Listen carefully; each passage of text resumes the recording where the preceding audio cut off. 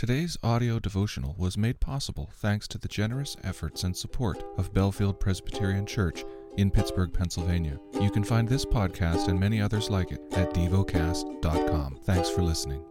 Heidelberg Catechism. Question 120. Why did Christ command us to call God our Father? To awaken in us at the very beginning of our prayer what should be basic to our prayer, a childlike reverence and trust that through Christ God has become our Father, and that just as our parents do not refuse us the things of this life, even less will God our Father refuse to give us what we ask in faith. Question 121. Why the words "in heaven"? These words teach us not to think of God's heavenly majesty as something earthly, and to expect everything needed for body and soul from God's almighty power. The lesson is from the book of Romans. This is Romans chapter 9. I am speaking the truth in Christ. I am not lying. My conscience bears me witness in the Holy Spirit that I have great sorrow and unceasing anguish in my heart. For I could wish that I myself were accursed and cut off from Christ for the sake of my brothers, my kinsmen according to the flesh. They are Israelites, and to them belong the adoption, the glory, the covenants, the giving of the law, the worship, and the promises. To them belong the patriarchs, and from their race, according to the flesh, is the Christ, who is God over all, blessed forever. Amen.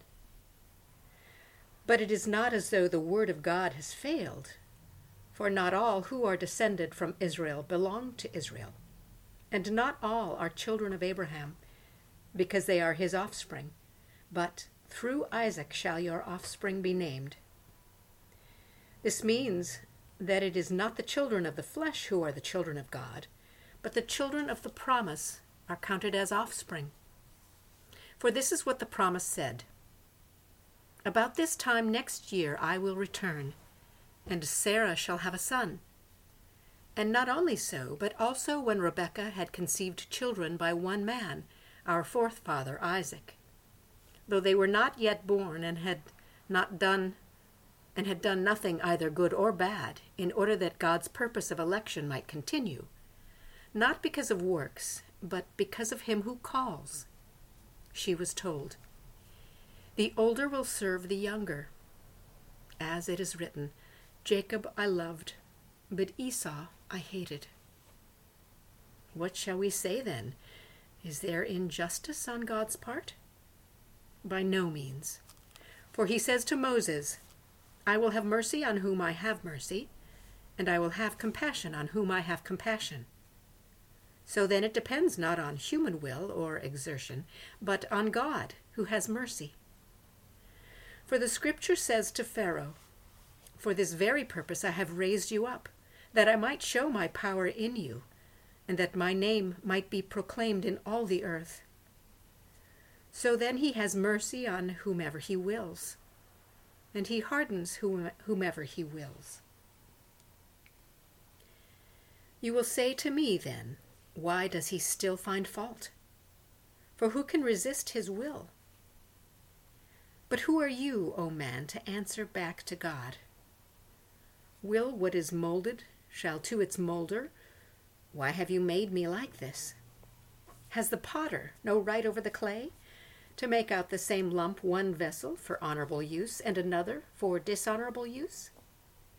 What if God, desiring to show his wrath and to make known his power, has endured with much patience vessels of wrath prepared for destruction, in order to make known the riches of his glory for vessels of mercy, which he has prepared beforehand for glory?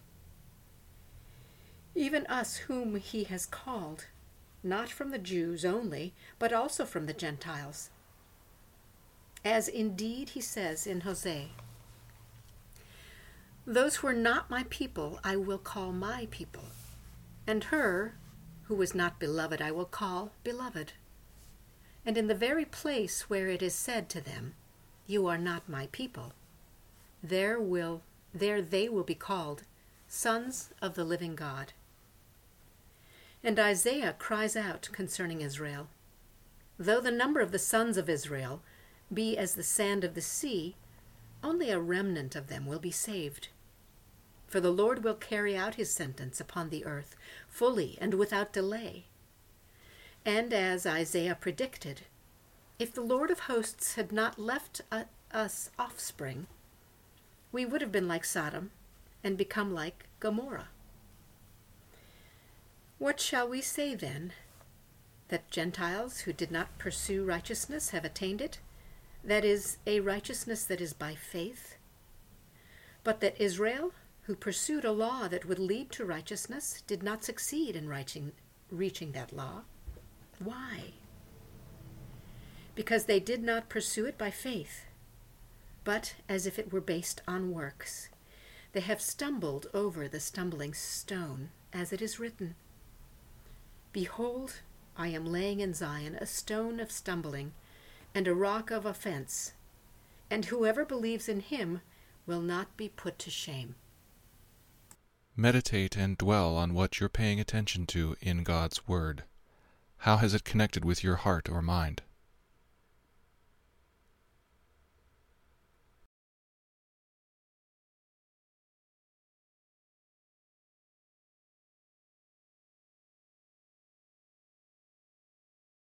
Pray to God freely about what has moved you today.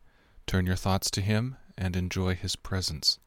We offer the following as prayer topic suggestions. For Asia.